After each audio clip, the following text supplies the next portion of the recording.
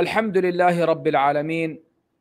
والصلاة والسلام على نبينا محمد وعلى آله وصحبه ومن تبعهم بإحسان إلى يوم الدين وسلم تسليما كثيرا أما بعد. We praise Allah subhanahu wa ta'ala abundantly the way He deserves to be praised. We ask Allah to exalt, dimension, grant peace and send His blessings and salutations upon the Prophet Muhammad sallallahu alaihi wasallam. Brothers and sisters, in our last class we were going over one of the most important ahadith pertaining to advice in Islam. And we had covered all of the aspects of the hadith except the fawaid, which is also known as the benefits, the singular of which is faida. There's an echo, ya Mussab. Is it better now? Please confirm that the audio is better.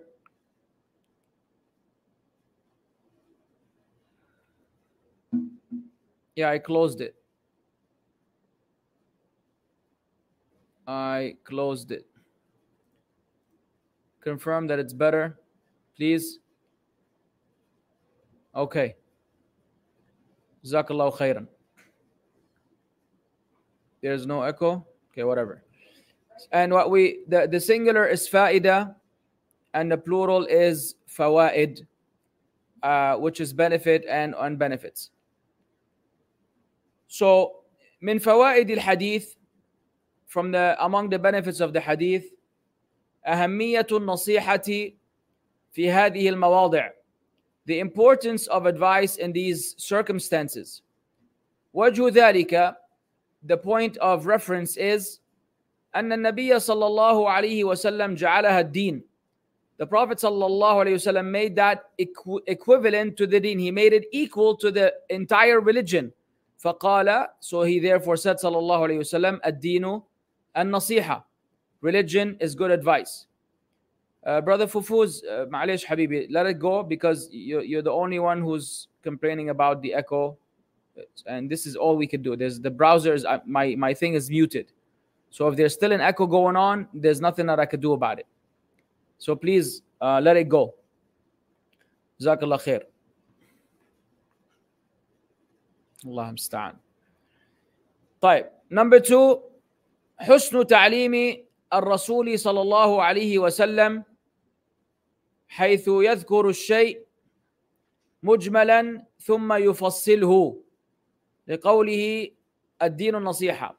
The excellent method of teaching that was adopted by the Prophet صلى الله عليه وسلم, wherein he would mention the matter generally and then he would break it down.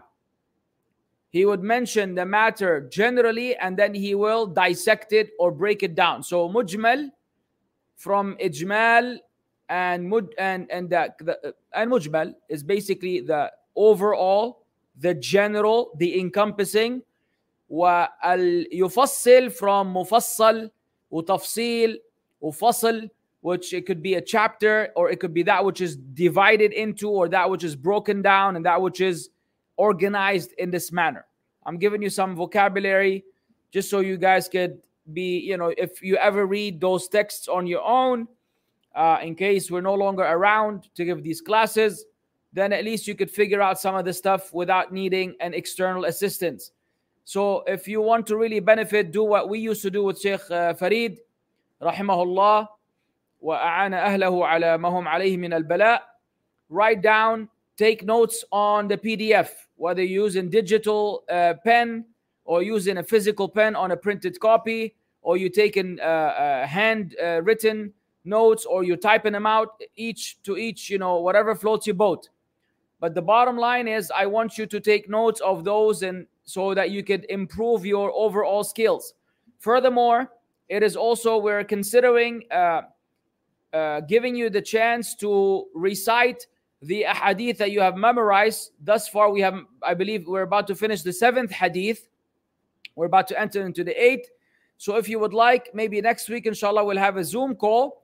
And those of you who want to recite from memory can, and it will be my job to correct your pronunciation or your, whatever mistakes you might have. That's something that will also help us and encourage all of us to memorize those Ahadith, so that we're not merely listening for the sake of benefiting, but we could take the benefit into another realm that includes memorization and ضبط العلم and you know, keeping track of the things that you're learning. Bismillah. So among the things I recommend is that you take notes. So right next to mujmalan, you're going to write generally or in general. And next to yufassal, yufassilhu, you could write the root word, which is fasl or tafsil. And then you could write to break something down, to divide it, to, you know, so on and so forth. Organize it. لِقَوْلِهِ, the religion is good advice. Third point or third benefit of the hadith, حرص الصحابة رضي الله عنهم على العلم. The keenness of the Sahaba, may Allah be pleased with them, regarding knowledge. Their keenness on knowledge and acquiring knowledge. Hirs is to be keen. Haris is the adjective. So you say Abdullah harisun ala al-ilmi. Abdullah is keen on acquiring knowledge. And here hirs is the noun form of the word.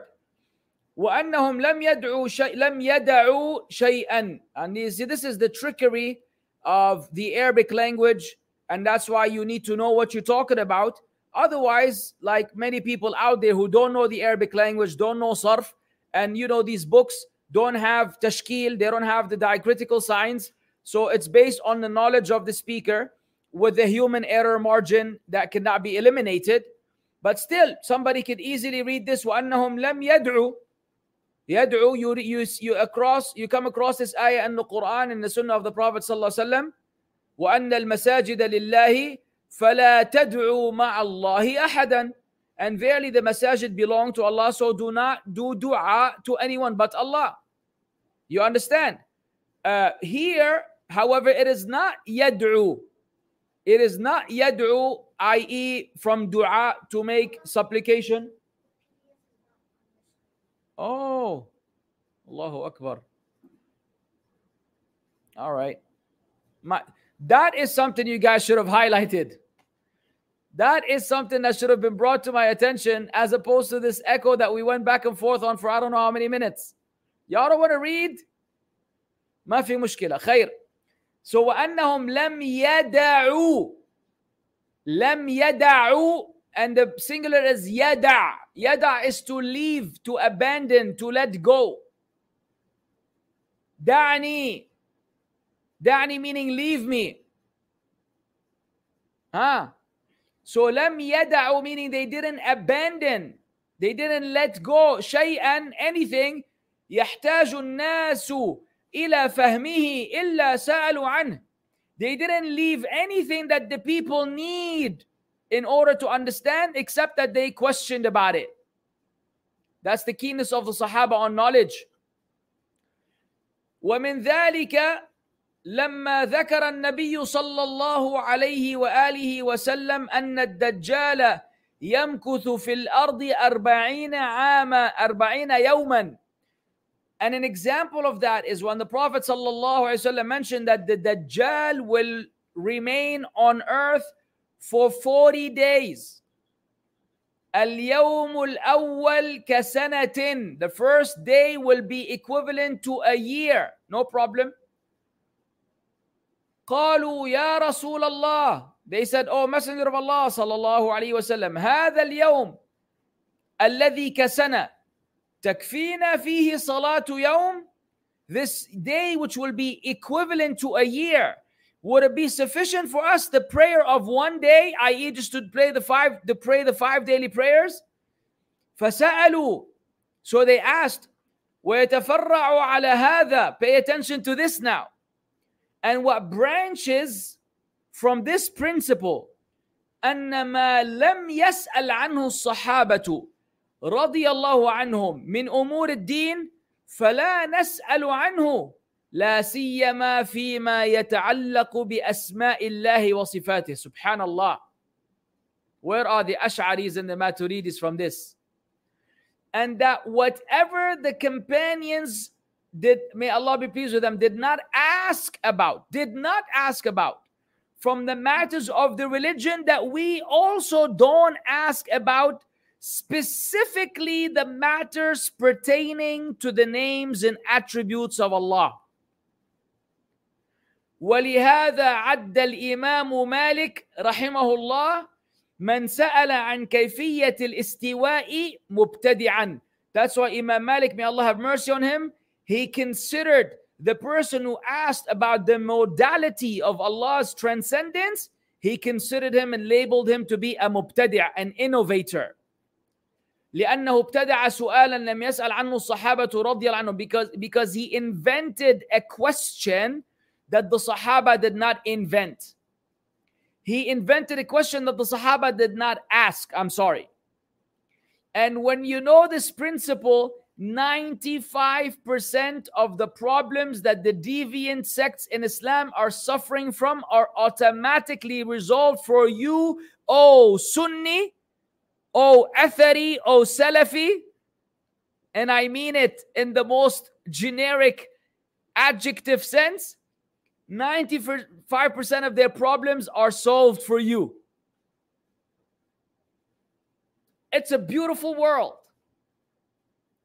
Allah descends at the last third of the night, every night, to the lowest heaven. Who said this? The Prophet sallallahu alaihi wasallam. What verbs did he use? Yanzilu. Yanzilu. He descends. Who were around him? The Sahaba. Were they keen on learning? Absolutely. Did they want to learn and know every detail? No doubt. Evidence? When he said the religion is good advice, they said to who? To who, O Messenger of Allah? So he broke it down for them. When he told them that at the time of the Dajjal, 1 day will be equivalent to a year, they asked, how do we pray? Is the prayer of 1 day sufficient or no? They were always keen. When he said that, nobody said a word. Nobody said a word. Because they understood, لَيْسَ كَمِثْلِهِ شَيْءٍ. There's nothing like unto him. So now, when you have people say, oh yeah, so when Allah descends to the lowest heaven, is he still on the throne or not? And what about when we're on this side of the earth? What about the people on the other side? If you say that Allah is above, what about the north and the east and the south? And all these philosophical questions, all of these mubtadi'ah, playing around with the deen of Allah, asking questions that the Sahaba never asked. So if you don't ask what they didn't ask, you are safe. And that's why we say we follow the way of the Sahaba. And everybody who claims to be following their way yet indulges in speculative theology or ilmul kalam is a liar against the deen of Allah, a liar against Allah, a liar against the Messenger of Allah sallallahu alaihi wasallam, and he will be held accountable on Yawm al-Qiyamah for not only lying against the deen, but also deceiving the lay Muslims and fooling them into believing that this is something from the deen of Allah, when by Allah it is not from the deen of Allah. If the Prophet ﷺ wanted to give him a particular meaning, he would have given him that meaning using the appropriate words to deliver the message. He chose those words, we accept those words. And we understand there's nothing like Allah, so we don't have ideas or images or what have you. So clear, so straightforward, so orthodox, so pure, so authentic, so sound. Versus the waffling, the never-ending waffling of the Maturidiyya and the Asha'ira. They have no eye every time they come across an ayah and a hadith that their brains cannot fathom. They are forced to play silly games and go into mazes and puzzles, trying to put something together to make sense, and wallahi, it never makes sense. It is against the fitrah. So you don't ask those questions. You don't ask questions that the Sahaba did not ask. Allah is above the heavens. How? Why? Shh, shh. ولا كلمة ولا حرف لا ولا حرف اسكت. ثم استوى على العرش آمنا بالله اسكت. يأتي ربنا, our Lord will come, اسكت. يضحك, Allah laughs, we believe, اسكت. بل يداه مبسوطتان, rather both of his hands are stretched out. Shh, believe, واسكت. تجري بأعيننا. Believe in the eyes of Allah. اسكت إن ربنا ليس بأعور إن الله ليس بأعور أو كما قال عليه الصلاة والسلام. Allah Azza wa Jal is not one-eyed. Go back to the عقيدة الواسطية. ويبقى وجه ربك ذو الجلال والإكرام. Believe and be quiet. So simple. So straightforward. No playing games. No confusion. This is the sound aqidah. How many people are teaching you sound aqidah today in the Muslim world? What are they? 5%? 10%? Allahu a'lam if we even comprise 10% of the da'wah scene. So you have to be careful who you take this knowledge from. Fourthly, al-bada'atu bil-ahammi fal-aham. The gradualism in prioritizing as per the importance of the subject. Al-bada'a from bada'a yabda'u mubtada, to begin, to initiate, the first, the former. Aham is from the word muhim, وهذا وزن al-tafdil, like the comparative and the superlative. You say better and best, good, better and best, tall, taller, tallest. Aham is more important. Fal aham, then that which is more important. So you begin with the most important subjects and then you address the other matters.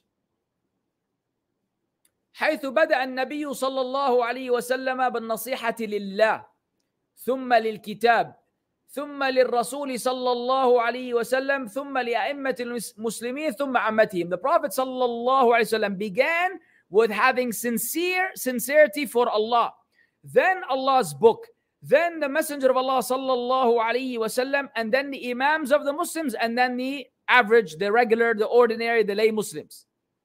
So you begin in order of importance. And that's why a lot of these also speakers and du'at deceive the masses, is that when they're given the chance to finally access them, instead of utilizing the opportunity to begin with Tawheed, which is what every prophet began with, what every messenger began with, what the Prophet ﷺ spent, with difference of opinion, 13 years inviting the people to Tawheed, people prefer to give you a talk about great manners and good character and looking after the neighbor and scientific miracles of the Quran, or all this and all that. And some of them continue for years to call the people to everything but Tawheed of Allah, because that topic or that subject is controversial. Oh, it's going to divide my followers into those who agree and those who disagree. And then those who disagree will eventually leave me. So in order for me not to lose my crowd and audience, I will avoid discussing the matters that will divide the followers, because I'm trying to rack up a big number of followers. We say, Ya Sheikh, what is your intention behind racking up a huge number of followers? He will tell you, A'udhu billah, I don't care about money. I don't care about numbers. I'm trying to have a big number of followers so I can have the biggest influence on them. The question is, when? After you die? Are you going to wait after you die? Do you know when you're going to die? Or at which point do you tell them, surprise, I got to discuss with you Tawheed in detail lest you go astray? So you're going to rack up followers for 15 years until you're an old man, and then one day you're going to break it down for them and say, by the way, I've been, let me tell you what I should have told you 15 years ago. They will leave you then. This is if they were still following you. You've already deceived them and left them astray all these years. So there's absolutely no justification whatsoever for those who claim that certain topics are controversial. Therefore, I should not address them, specifically the matter of Tawheed, because I have a noble objective of trying to influence more Muslims. You are just a liar or a fool, because you don't know how it works, or you think you have a methodology that is superior to the Prophet ﷺ and to the messengers before him. Rather, you call the people to Tawheed. and you do what the Prophet sallallahu alaihi wasallam, Muhammad farqun aw farraqa bayna nas. The Prophet sallallahu alaihi wasallam is the distinction, or he is the criterion. He divided between the people. The Prophet sallallahu alaihi wasallam divided the people into upright and corrupt, into upon tawheed and upon shirk, into Muslim and kafir, and so on and so forth. So the callers out there, you know who they are, who are constantly avoiding discussing the matters that they need to discuss, are in essence deceiving the Muslims. And they are following the footsteps of the people of the book, just like the Jews and the Christians are doing right now with their religion. May Allah Azza wa Jal guide them to what is best for them and what is best for the Muslims. May Allah show them the truth as truth and help them follow it, and show them the falsehood as falsehood and help them avoid it. May Allah rectify our hearts and theirs, and purify our hearts and theirs, and make the Sunnah more beloved to us than the rest of the world and the rest of the people and the rest of the influences that are constantly trying to divert us from the way of the Prophet alayhi salatu wasalam. Ameen ya Rab. Because wallahi, it is sad. So the naseehah is to Allah, to His book, to the Prophet alayhi salam, to the a'immat al-Muslimin, and then to the laymen. وإنما قدم الكتاب على الرسول صلى الله عليه وسلم لأن الكتاب يبقى والرسول يموت. Subhanallah. The reason why the Prophet صلى الله عليه وسلم gave precedence to the book before he mentioned the messenger is because the book will remain, whereas the messenger will die. And he died عليه الصلاة والسلام. وعلى أن النصيحة للكتاب والرسول متلازمتان. Also the fact that the being sincere to the Quran and the Prophet they go hand in hand. فإذا نصح للكتاب نصح للرسول. If you're sincere to the book of Allah, you are by default sincere to the Prophet عليه الصلاة والسلام. وإذا نصح للرسول نصح للكتاب. And if he is being sincere to the Prophet عليه الصلاة والسلام, then he is in essence being sincere to the book, i.e. the Quran, because they go hand in hand. Fifthly, وجوب النصيحة لأئمة المسلمين، وذلك بما ذكرناه من الوجوه بالنسبة للأمراء وبالنسبة للعلماء. The obligation of advice, the obligation of advising the imams and the leaders and the rulers of the Muslims. It's an obligation. And that is based on what we have mentioned in the various aspects of doing so, whether it is the rulers, i.e. the politicians, the people in charge, or if it is to the scholars. You have an obligation to advise both. However, if you want to know the details of such, please refer to the previous class, and you will know exactly how you go about advising a person in charge or advising a ruler. It is not done from a pulpit. It is not done in a YouTube video. No advice to a ruler on a YouTube video has ever been effective. And you would be extremely foolish to think that if you made a video on YouTube, it's going to somehow make it to the people in charge and create change. You are really, really deceiving yourself into thinking that that is an effective means for you to bring about change, or that you go on the minbar and you enumerate their mistakes or all the corruption or all the bad things that are happening around you. You would be really foolish to think that this is going to bring about change. On the contrary, it will bring about cracking down some more and even more spread of corruption. So if you really are trying to eliminate the evil that is out there, then follow the prophetic way of going about it. Perhaps Allah will put a barakah in following the sunnah of the Prophet sallallahu alaihi wasallam, whereas Allah will not put a barakah in opposing the way of the Prophet sallallahu alaihi wasallam. So it's a gamble. You advise them secretly.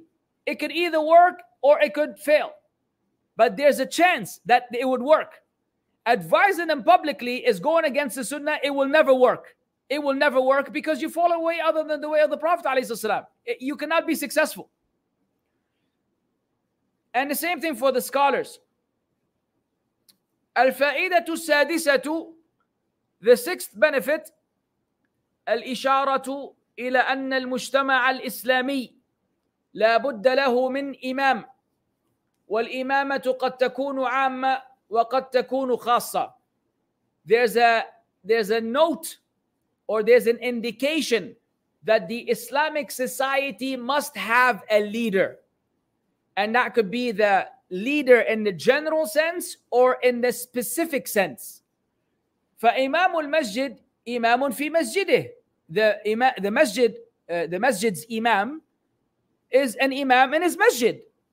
ولهذا قال أهل العلم, that's why the scholars say, لا يجوز أن تقام الجماعة التي لها إمام راتب بدون إذن الإمام الراتب لأن ذلك عدوان على حقه. It is not, that's why the people of knowledge, they say, it is not permissible that a congregation is established in a masjid that has a fixed imam without the permission of that fixed imam, because this is a form of transgressing against his right.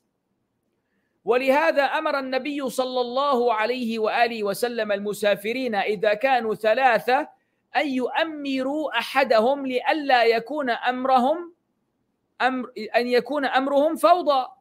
That's why the Prophet صلى الله عليه وسلم, he commanded the travelers, if they are three, for them to select one as an imam. يؤمروا أن يجعلوه أمير, to make one of them the amir, i.e. the leader, or the person in charge, the designated person in charge, or the PIC for that trip or that travel, so that their matters will not be chaotic. And by the way, you're obliged to obey that person. So if three people are traveling and one of them is the amir is the shot caller, and the other people have to comply with what he's saying. Of course, unless he tells them to disobey Allah. Otherwise, three are traveling. One wants to rest, just hang out. One wants to sleep, and one wants to continue. How are you going to make it happen?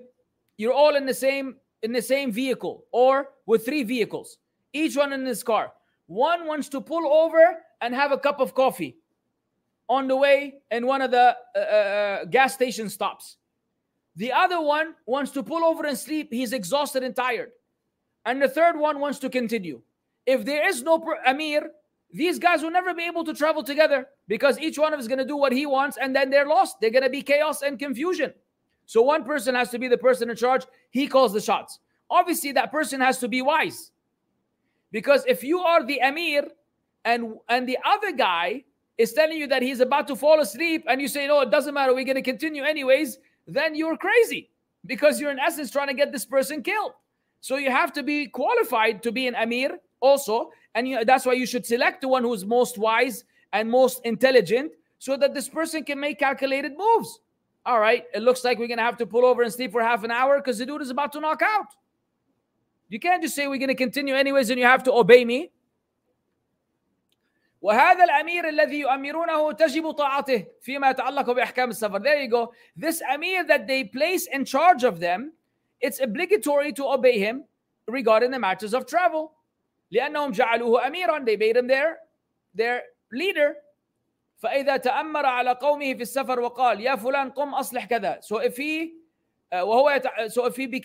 starts issuing commands while traveling, so he says يا فلان, get up and fix this.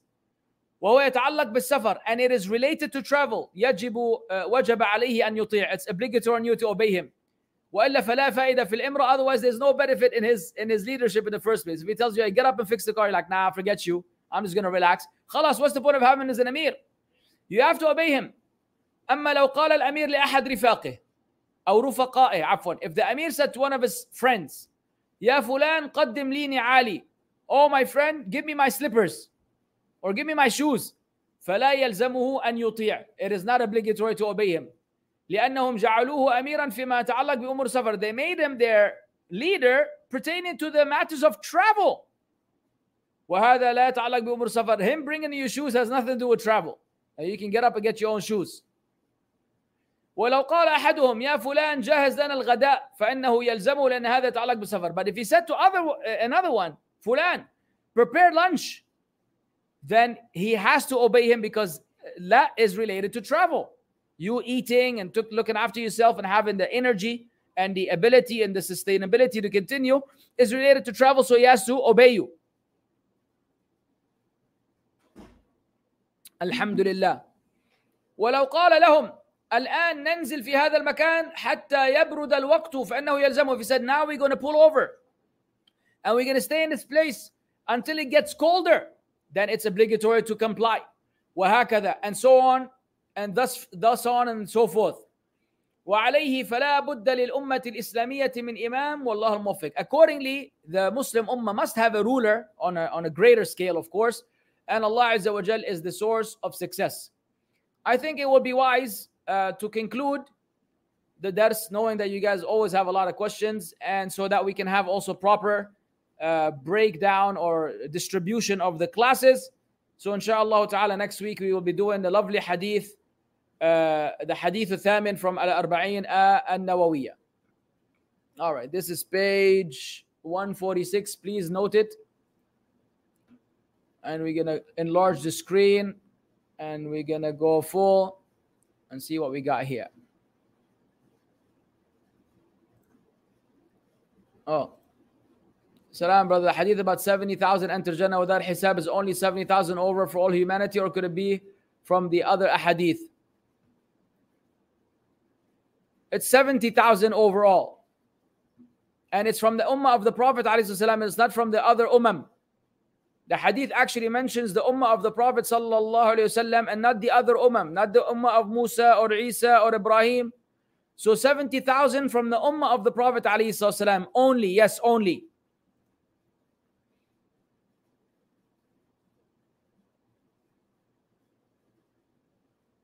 All right. Reuniting with all friends of Muslims and few non-Muslims. I have accepted an invite, but came across two non-Muslim friends making few unfitting comments about deen and about Muslims in a group chat. Can I ask them to unsend these comments, as they are messages around 2 to 3 years old, but I know the reaction will be most likely positive and remorseful, and still meet up with them? Yes, of course, tell them to retract and unsend those messages, and of course meet up with them and try to give them da'wah. You got to give people da'wah, man. People need da'wah. Don't abandon the disbelievers on the first corner. Don't abandon them on the first corner, on the first intersection, and then wonder why they don't know any better about Islam. It's our job to keep a living, live link with these people in order to give them da'wah to Islam. Naam. Allahu a'lam. How can we retire from a job in a halal way? Wasn't I asked that question a long time ago? I was asked that question a long time ago. I'm being tricked right now into giving a similar answer. I don't know what you're trying to get out of me. How? By resigning. Sending an email to HR, telling them that you would like to leave this job. That's how you retire, or you... that's not called retiring, by the way. It's called resigning. Otherwise, if you want to retire, that's a different story. Now, if man marry the woman from different country, virtual nikah married, are he already start to pay his wife expenses or not Islamically, because he has not yet consummated the marriage? It doesn't matter. It doesn't matter whether he consummated the marriage or not. According to some scholars, if he's married and the nikah is done, then he is supposed to be paying for her expenses. However, if there's an agreement that her father will continue to pay for them until they are together, then that's an agreement that they can make on their own. Now, Allahu a'lam. Sorry for my poor grammar last week. No problem. Abdullah. Salaam alaikum wa alaikum salam. Who should we prioritize in giving our obedience to after Allah and His Messenger? The ruler or our own parents? The parents. And actually, wait, that's a wrong question. That is a wrong question. The question, there is no conflict between obeying your ruler and the parents. It's not like the ruler is living in your house, Habibi, sitting in the living room, and every 5 minutes he tells you, تعال يا شيخ, روح سوي اطلع وانزل. The ruler is not bothered with you. What does the ruler actually command you to do? Nothing. The ruler, in essence, nowadays does not really concern himself with the subjects. He's doing his own thing, and therefore you're doing your own thing. So you're obviously going to obey your parents because those are the people that you have an immediate relationship with, and the ruler is doing his own thing. There's no conflict between these two. It's like saying, which one should I prioritize, having breakfast or having lunch? What do you mean? You're going to have breakfast at breakfast time and lunch at lunchtime. What prioritizing is there? You could do both. If you had only one meal, you could have only one meal, either breakfast or lunch. We will have a discussion. If you can have breakfast and lunch, what are we discussing? You can obey your parents and obey the ruler. There's no prioritization. Come on, Farouk. Assalamu alaikum. Alaikum salam. A non-Muslim wants to travel to the Arabian Peninsula to work. He's seeking a loan to aid his travel processing. Can I borrow him money? All right, there's no such thing as borrow him. You can lend him money, and then he is borrowing money from you. You don't borrow people. You lend people stuff. When you lend them the stuff, they have borrowed it from you. So can you lend him money? It's up to you, of course. It's up to you if you want to lend him money or not. If you're well off and you think that would be a good means of da'wah, you think if he comes to the Arabian Peninsula, there's a chance of him becoming a Muslim, and you want to do this for the sake of Allah, Jazakallah khair. If you can afford it, why not? Naam. Is there a difference between Ahbash and normal Ash'aris? Oh, absolutely. The normal Ash'aris are a deviant sect in terms of Aqidah. The Ahbash are flirting with disbelief. The Ahbash are extreme Ash'a'ira, and beyond their distortion of the names and attributes of Allah, they are involved in all types of shirkiyat that not all the Ash'a'ira are involved in. So no, the Ahbash are like what is the term? The Ahbash are a type of exaggerated or hyperbolized Ash'a'ira with all kinds of shirky affiliations and tendencies and actions. Naam. Wa alaikum salam. Is it permissible if I join a TikTok live when I see a brother spreading misinformation about the deen, even if it is brief? I don't know what the problem is. I don't know how TikTok works. I'm forced to have TikTok for work purposes, but I don't know how it works. So if there's a person giving, when you join, are the people going to see you? No. Don't you just join? Doesn't it show Ms. Mizzy? Yeah, you can join. What's the problem? Unless you're going to be speaking or unless you're going to be seen, then no, whether it's TikTok or other than that, you cannot join. Next. Heard from a lot of reliable sources, Hamza Yusuf is not trustworthy. And I couldn't remember hearing anything fishy, but still stopped listening. Recently came upon a video of him saying Surah Maryam is basically a mawlid and not celebrated Prophet's birthday could be kufr. May Allah help us. Yeah, well, okay, we've warned against Hamza Yusuf from the first day I think I entered the da'wah field. I warned against Hamza Yusuf, and nothing has changed. He's only gotten worse. I mean, I don't think there are two Sunni Muslims who should debate on the fact that Hamza Yusuf is not someone that you could take seriously, not someone you can learn Islam from, not someone who's upon the Sunnah, not someone who's upon the Aqeedah of Al-Sunnah wal Jama'ah. He's a burnt out Ash'ari Sufi with all kinds of crazy liberal ideologies that he promotes quite eloquently, I would say. No, Hamza Yusuf, man, come on now. There's a way not to show video and only audio. Don't speak. If you're going to join and speak and you're a soft-spoken sister, then don't.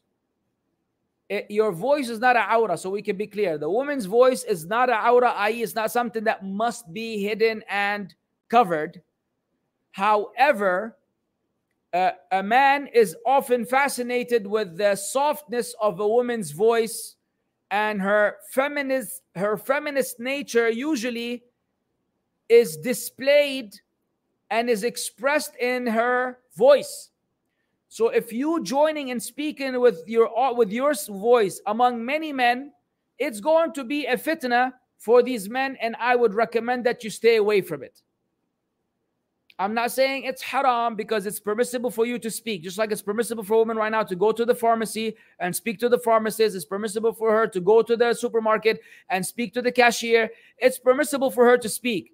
But some sisters sound like a man, sadly, and in that case, they get away with another thing, which is nobody cares if they speak.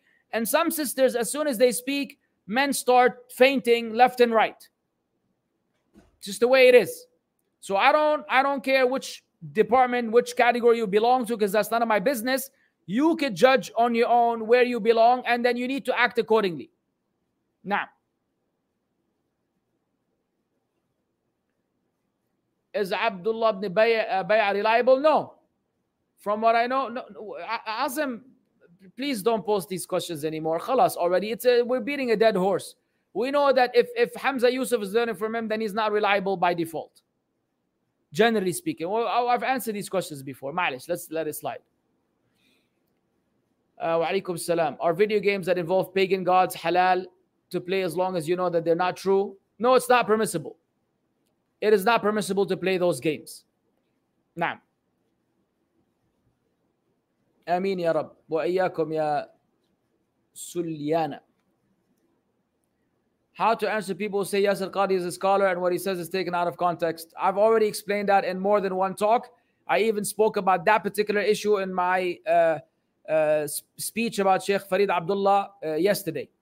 So, a person having knowledge or being a scholar does not mean that he is guided. A person can have a lot of knowledge and use this knowledge to misguide himself and misguide others. The fact that Yasir Qadi says that the deen of Allah needs to be modified or is open to be modified and changed, the Sharia, the legislation that Allah revealed from above the seven heavens through Jibreel to the Prophet sallallahu alaihi wasallam, that the Muslims adopted and loved and implemented all these years. The fact that someone has the audacity to interject and claim that it's open to modification and to visitation and to reconsideration and possibly being changed is the biggest evidence that the scholar that they're referring to is a deviant, wicked scholar that is going straight into hell, diving nose first, and bringing with him all those who take him seriously and take knowledge from him. Now, the narration of Ibn Umar reciting Quranic graves authentic? I don't know which narration you are referring to. Can I listen to Nuniyat al-Qahtani? Meaning, is it creedally sound? I don't know. I haven't read it.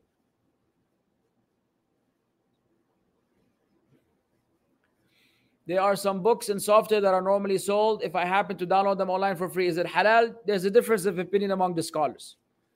It's a very complicated matter. I'm not in a position to give you a fatwa on it. It's too advanced. Now,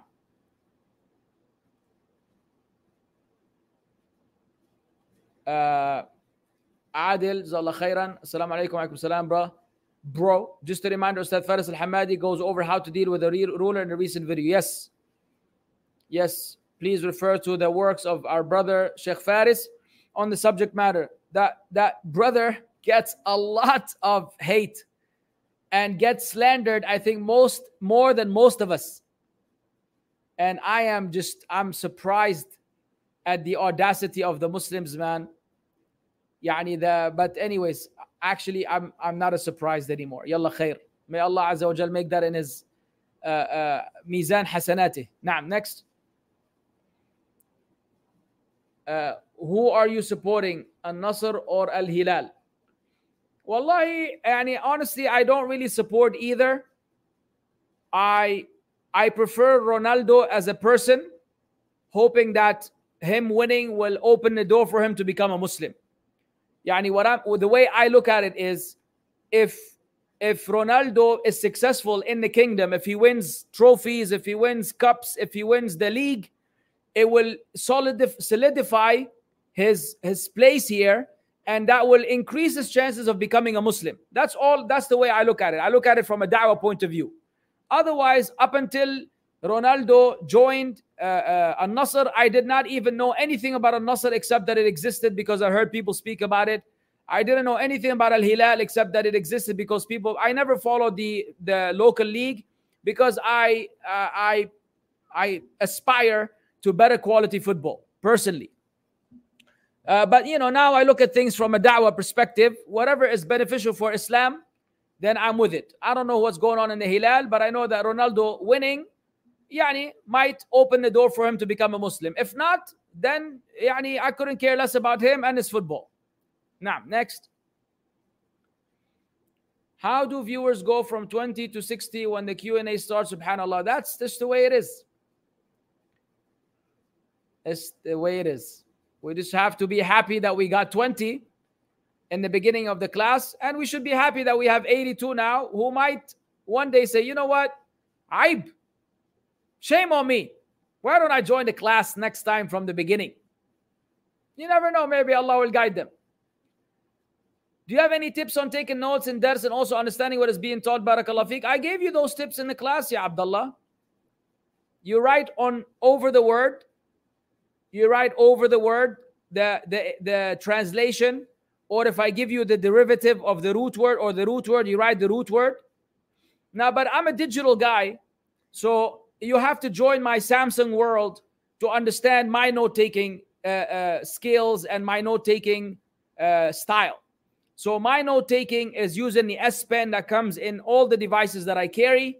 And when I used to attend the durus of Sheikh Muhammad Mukhtar al-Shinkiti, Hafidahullah, I wouldn't use the traditional notebook and pen. I would take notes on my S Notes, my Samsung Notes. And once you take them, you're able to add audio to the handwritten text. So later on, when you're going through the page, you press the audio, it will play the audio and it will show you whatever notes you took at the moment that audio was recorded. And Samsung Notes is one of the greatest applications that humans have ever developed. People don't know. Samsung Notes allows you to write handwritten text and it will convert it to digital for you. It will convert it to, like keyboard-like text. Samsung Notes allows you to convert the notes you took into a PDF or into a PPT or into a Word document, or keep it or the notes file, or keep it in the format of the S Note so you can access it from another Samsung device that has the Samsung Notes on it, and you can modify it 10, 20, 30 years from that day. So if you ever remember a benefit, you can go back to it and, erase and add. So you don't worry about losing the notebook. You don't worry about, the pen dying out on you, the pencil not being strong enough, the pencil fading away. I mean, I could go on forever and tell you about the benefits of using a Samsung device that no other device will offer in this world. And no, the Apple product is not equal to that, and the Windows product is not equal to that. Here, this is an example of how it's done with the Samsung Tab S9 Plus. You understand? This right here, you can now convert it and do all kinds of stuff with it. Thank you. And it's a beautiful world with Samsung, but people prefer to be sheep and give their money to a company that gives them leftover apples as a logo. It's a sad world for the Muslims. Next. Can we recite with maqamat? No. Stay away from that. The scholars criticize the maqamat heavily.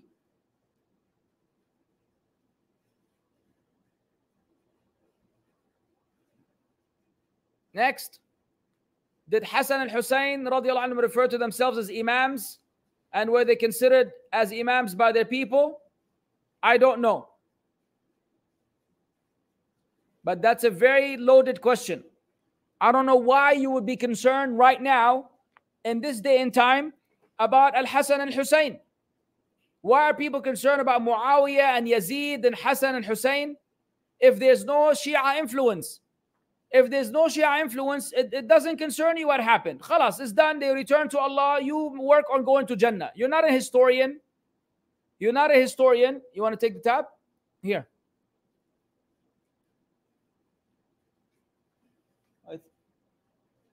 You're not a historian for you to be, you're not an advanced student of knowledge. I'm just guessing, because if you are a historian or you're an advanced student of knowledge, you wouldn't be here asking me. So the fact that you're asking me denotes that you don't know, or you're looking for someone more knowledgeable than you. And that question in and of itself is full of problems, because you as a Muslim should not be concerned about the fitan that happened on that day.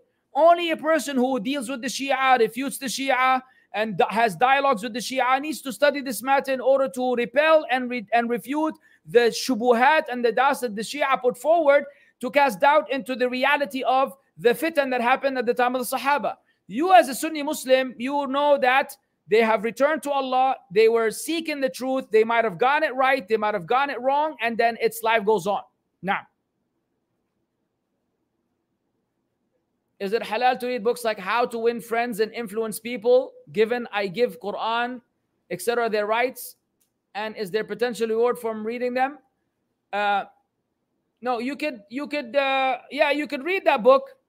As for you getting rewarded for it, it depends on your intention. If your intention is to read those books so you can become more qualified to give da'wah, inshallah you'll be rewarded. Otherwise, it's useless. What? Khalas, we showed this last time.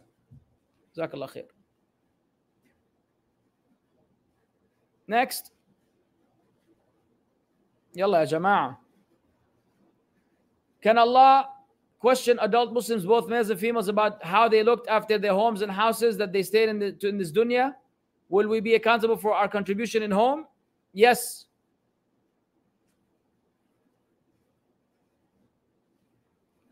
Does Allah act with or by means of things? Allah holds up the birds in the sky by means of wind, or does He directly hold them up? Do things have a secondary causality by which God creates effects? That is a philosophical question, and the answer to this question was given in this class earlier. The Sahaba did not ask such philosophical questions. Therefore, you as a Muslim, you don't ask these philosophical questions. Allah holds the birds in the sky, period. How, why, this is none of your business. It's none of your business. The Sahaba didn't ask. The Prophet ﷺ didn't explain, so you don't need to know anything beyond that. All these philosophical understandings that will address one aspect and then open up the door for another 10 ones that cannot be addressed, cannot be answered, is a form of deviance and misguidance. Now,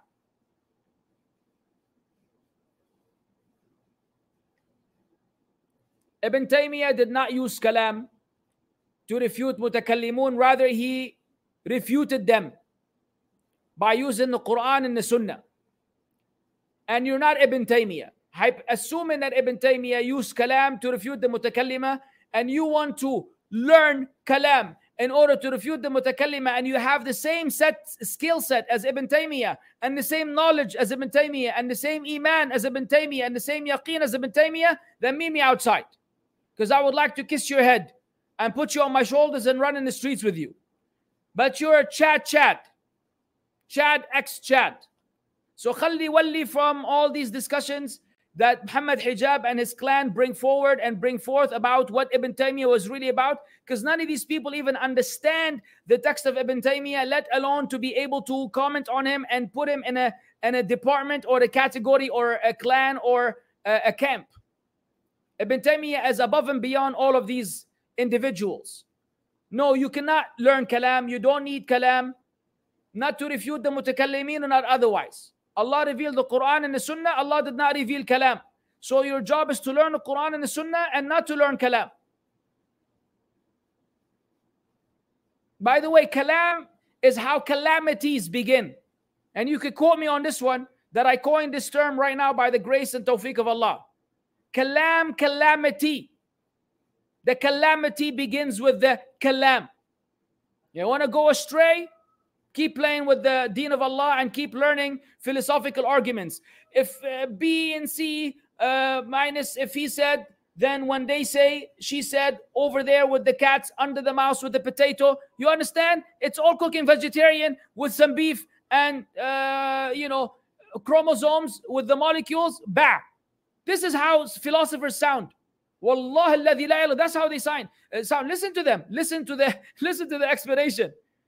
Kullu kalam fadi. They go around in circles. Where, even a table. Is it really a table? Maybe it's I'm visualizing, imagining that it's a table. Maybe it's a virtual table. In reality, Ya Rajal, fukkana yarham ahlak, ya Sheikh.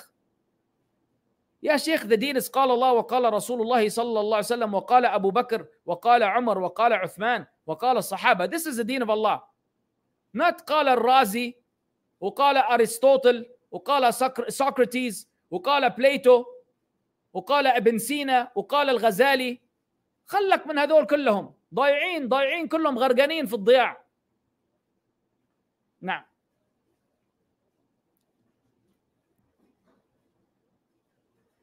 Next. Ignore this question. Next. Which English translation tafsir do you recommend for the Quran and Sunnah? Well, we've already recommended the Sahih International way back. Sahih International. And Tafsir ibn Kathir or Tafsir al-Sa'di, which we're doing. So if you want to get an easy, simple tafsir, Tafsir Abdul Rahman Nasir Sa'di. Rahimahullah, which we do every Friday. Now, اللي بعده. وعليكم السلام, dear El Moro. Is it true that every drop of rain is carried by an angel? Someone said that this online. I have questions about whether it is true. I've never heard of that. I know that the Mikael is the angel responsible for rain. I've never heard of the idea that every raindrop is carried by an angel. So whoever makes that claim, say as Allah said in the Quran, قُلْ هَاتُوا بُرْهَانَكُمْ إِن كُنْتُمْ صَادِقِينَ. Say, provide your proof if you are truthful. Where does it appear in the Quran and the Sunnah that every raindrop is brought by an angel? When they provide us with the evidence that is authentic, we will say, Jazakallahu khairan for informing us and educating us about something that we did not know previously. From now on, we will also believe the same because there's proof, textual proof to substantiate this claim. Until then, you don't believe such statements. And I don't know of any evidence for that. It could be my ignorance. It could be that it actually doesn't exist. So until they provide us with the proof, we remain neutral. Next.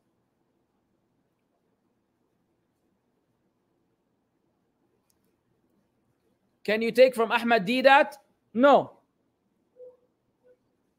You cannot take from Ahmad Didat, rahimahullah. Ahmad Didat's aqidah was not sound. Ahmad Didat's aqidah, rahimahullah, bi rahmatil wasi'a, was not sound. Was he an excellent debater, qualified debater against the Christians? Absolutely. Are you a student of knowledge or a da'i who could utilize some of his arguments to give da'wah? Yes. And if so, you could listen, provided that you are fortified enough not to be influenced by his deviant thoughts and ideas and opinions.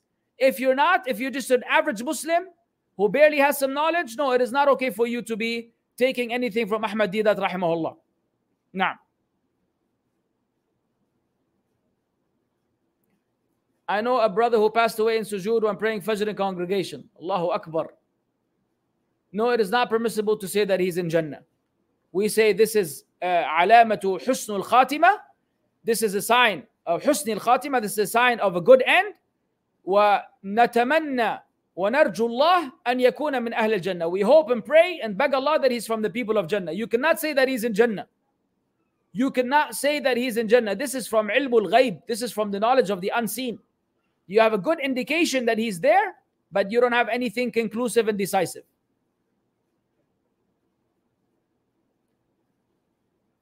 What's my opinion on Faris al-Hammadi? It's Faris, not Farish. He's an excellent brother who's done a lot for the da'wah. He's a brother who's been oppressed by his opponents, who oppress him the same way they oppress me for the same things. So just like I know in the depth of my heart that I am sincere and that I am not an agent of any government, and yet I've been accused of being that, I assume the same thing about my brother, that is also not an agent, just like I'm not an agent, and yet just like they're accusing me of something that I'm free and innocent of, they're also accusing him of something that he's free and innocent of. That's my position. Now, last question for the day. Kindly let us know exactly who's an Ikhwani. An Ikhwani is someone who follows, either he ascribes himself to Ikhwan al-Muslimin, which is a hizb. It's a sect in Islam that has a number of principles. Among them is seeking to dominate and seeking to enter into politics. Among them is that the ends justify the means. Among them is bringing unity to Muslims in spite of the differences, even if it means to unite with the people of falsehood. Then you unite with them in spite of that. There are people that have the tendency to be pro-revolution, pro-protesting, pro-revolting against the leaders and the people in charge. And they have all kinds, and they mix every type of aqidah. Among the followers is a person who follows the Athari aqidah and Ash'ari aqidah and the Hanafi and the Madhab. They're all over the place. Al-Muhim, they're one of the most problematic and troublemaking sects within Islam. So a person who's Ikhwani, either he identifies as one of those members or he is following the principles that they have laid down, and therefore he becomes an Ikhwani, i.e. someone that you need to be very careful of, someone that you need to stay away from, and someone that you need to give guidance and da'wah to the way of the Salaf. Na'am, wallahu a'lam. Wa sallallahu wasallam ala nabiyyina Muhammad. I think they are insisting on bringing the cats. You could see, mashallah, tabarakallah. Now it's starting to have a layer. This is the cat, is grown bigger. Hey, kitty, kitty, kitty, kitty. Hey, kitty, kitty, kitty, kitty. Don't panic and don't get scared. Yalla, go.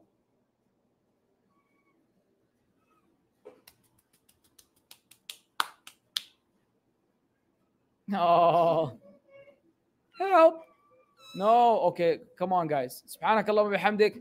Ashhadu an la ilaha illa ant. أستغفرك وأتوب إليك. السلام عليكم ورحمة الله وبركاته. يا حجاج بس الله يرضى عليكم، إيش هذا؟ ما أكون أنا في حديقة حيوانات؟ أنا شكلي في زو ولا في أنيمال شلتر؟ كل شوي يجيبوا لي بسة واحدة، بسة اثنين، بسة ثلاثة. خلاص بسس بسة.